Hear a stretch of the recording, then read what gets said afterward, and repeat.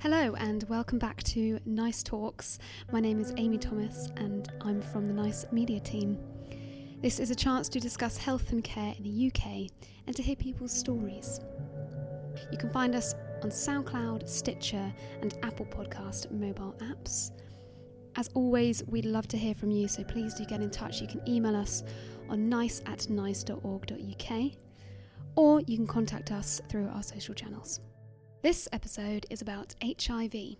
You'll find out why people may not come forward for HIV testing and what NICE and Public Health England are doing to improve this. What stops people from getting an HIV test? I seen it as back then as a death sentence. Before I got diagnosed, I had a partner that came forward to tell me that he'd been tested positive. So that was a shock before I'd even thought about what is a HIV test. I wasn't quite sure, didn't have an understanding. Of course, the first place I went to was my doctor because, perhaps called me old school, but I came from a generation, I get all my care with my GP. I had a great rapport at the time with my GP. And to be quite honest, I'd never ever been to a sexual health centre. So I went along to my GP, I told him the story and I said I'd like a HIV test. I'm Nikki Connor. I'm the public health doctor and I'm the lead for HIV testing in Public Health England.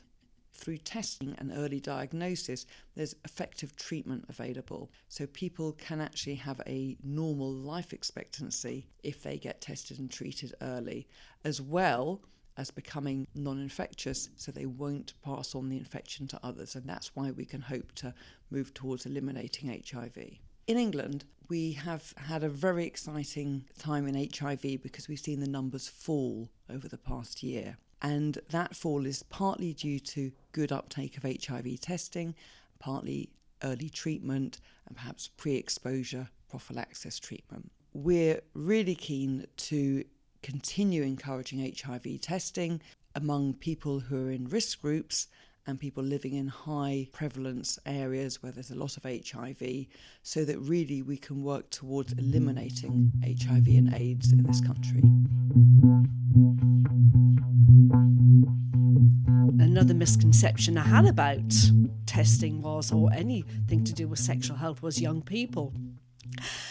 I thought I was going to be the oldest person in the clinic, and my first misconception was broken down because I couldn't really spot a young person there that particular day. I met a very nice consultant that took me through what was going to happen. I was incredibly scared. I remembered the days where, HIV and AIDS hit the UK right in the early 80s, where the leaflets dropped on the mat, don't die of ignorance, go and get an AIDS test, as it was called then. And that I remember that, and that was quite scary. Ross sat on the NICE HIV testing guideline committee as a patient expert. He explains how things have moved on and why it's so important we communicate this. First and foremost, we need to acknowledge that HIV has dramatically changed in the last 20, 30 years, whether that be from the AIDS epidemic that many people know about and still continues to be their main reference to the HIV virus, and the fact that HIV treatment's changed, the way you can get tested for HIV has changed, and actually all that means that if we increase HIV testing, people can get access to highly effective HIV treatment. There's plenty of support out there, but getting down to the nitty-gritty, the main reason we need to get people to test for HIV is that it can be managed with highly effective HIV treatment if taken properly. And not only is it good for the individual that may have HIV, it's also good for all of us, because the more people that are tested, the more support and treatments they get access to, the less likely they are to pass their HIV on, and that way we can ultimately, one day, eliminate HIV. And how exactly are we doing this? We're really keen to continue encouraging HIV testing among people who are in risk groups and people living in high prevalence areas where there's a lot of HIV, so that really we can work towards eliminating HIV and AIDS in this country. And how do we know which areas have a high prevalence of HIV? For Public Health England, we collect data on all people with HIV and AIDS in the country, and we publish this information on our website so that local authorities, hospitals, GPs can all know what the HIV prevalence is in their area. And that's important because the guidance produced by NICE that we co-badge with Public Health England is specific for different areas of risk throughout the country. For GPs and hospitals in high and extremely high prevalence areas, we'd want them to test everybody registering with a general practice, everybody seen in A&E, everybody admitted to hospital having a blood test.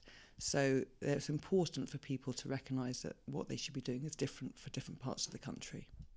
So there are lots of options for people. I just think people aren't aware of those options, and many people aren't aware of what's available in their local area. So most of the country has the National Home HIV Sampling Service. So I would like to say everybody in the UK who belongs to the Black African community or is a man who has sex with other men can simply go onto the website www.test.hiv and they'll be able to find a test kit they can do at home. That's a finger prick test, and all they do is complete that sample and off it goes in the post, and you'll get the results text or called with all the relevant support available. But I think people aren't aware that kind of the situation has changed.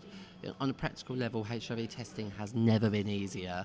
So whatever was putting you off, whether it's time, it can't be money, it's all free. There are private clinics out there, and you're free to use them if you have the money to do so. But there's more options than ever. So the practical barriers, I think, are being removed. It doesn't matter how old you are. Look, we're living longer, we're working longer, we're playing longer, we're paying our taxes longer, we're having sex later on in life. So that puts a pressure on us to continue to look after ourselves better, even within our sexual health. So look, hey, don't be afraid. Look, if you're 40, if you're 50, if you've never had a full sexual health check, just go and have one. Honestly, you're not going to be judged. In fact, they're going to say, oh, hey, you know what, thanks for coming along. They will see you're empowering yourself about your sexual health. They're not going to look at you strange. Trust me, they're not.